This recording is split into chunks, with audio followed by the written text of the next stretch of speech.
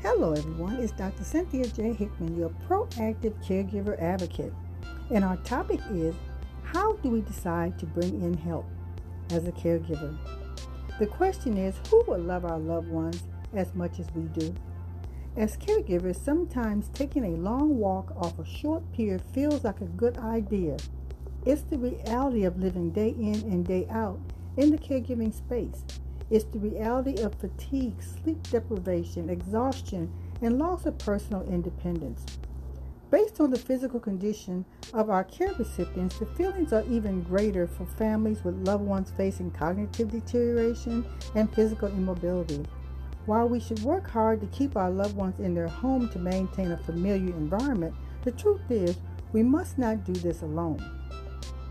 Caring for our older adults weighs heavy on us as we think about the daily care we provide to keep them safe, clean, and comfortable.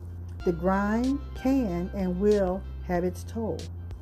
When basic tasks like cleaning dentures or turning a loved one on their side or emptying an indwelling catheter becomes arduous and painstakingly undoable, it's time. It's time to bring in some help. It's time to open the door. We must always ensure care and safety as we continue our role as caregivers. I know firsthand how hard it is to give over care when taking care of my mother. My first in-home caregiver was a student nurse. My reason for using a student nurse was to introduce her to a part of nursing that students often don't experience until they're later on in their career. Many home health agencies require nurses to have a 2-year background in medical surgical nursing. And because I was a med-surg nurse, helping new nurses was part of my DNA. I took the liberty to teach while demonstrating. I looked for attention to detail and voice tone. The ability to anticipate needs was all great attributes for an in-home caregiver. My last 2 caregivers were 2 amazing ladies that helped me with my mother until I retired in 2013 to take care of her full time. Miss G stayed with me until Mommy died.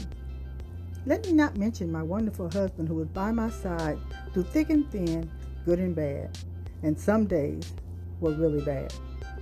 The decision to bring someone to the home was not made lightly. Opening up your home to strangers is scary. Even with the best interview process of direct questioning, you still never know if you're going to have a good return on your investment.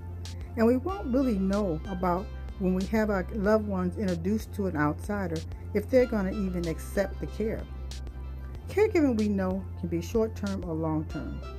So it makes sense to feel good about seeking help to assist and managing in the process. Chronic medical conditions have a mind of their own, so if health conditions worsen, care increases, tasks become more frequent, and exhaustion can cause harm.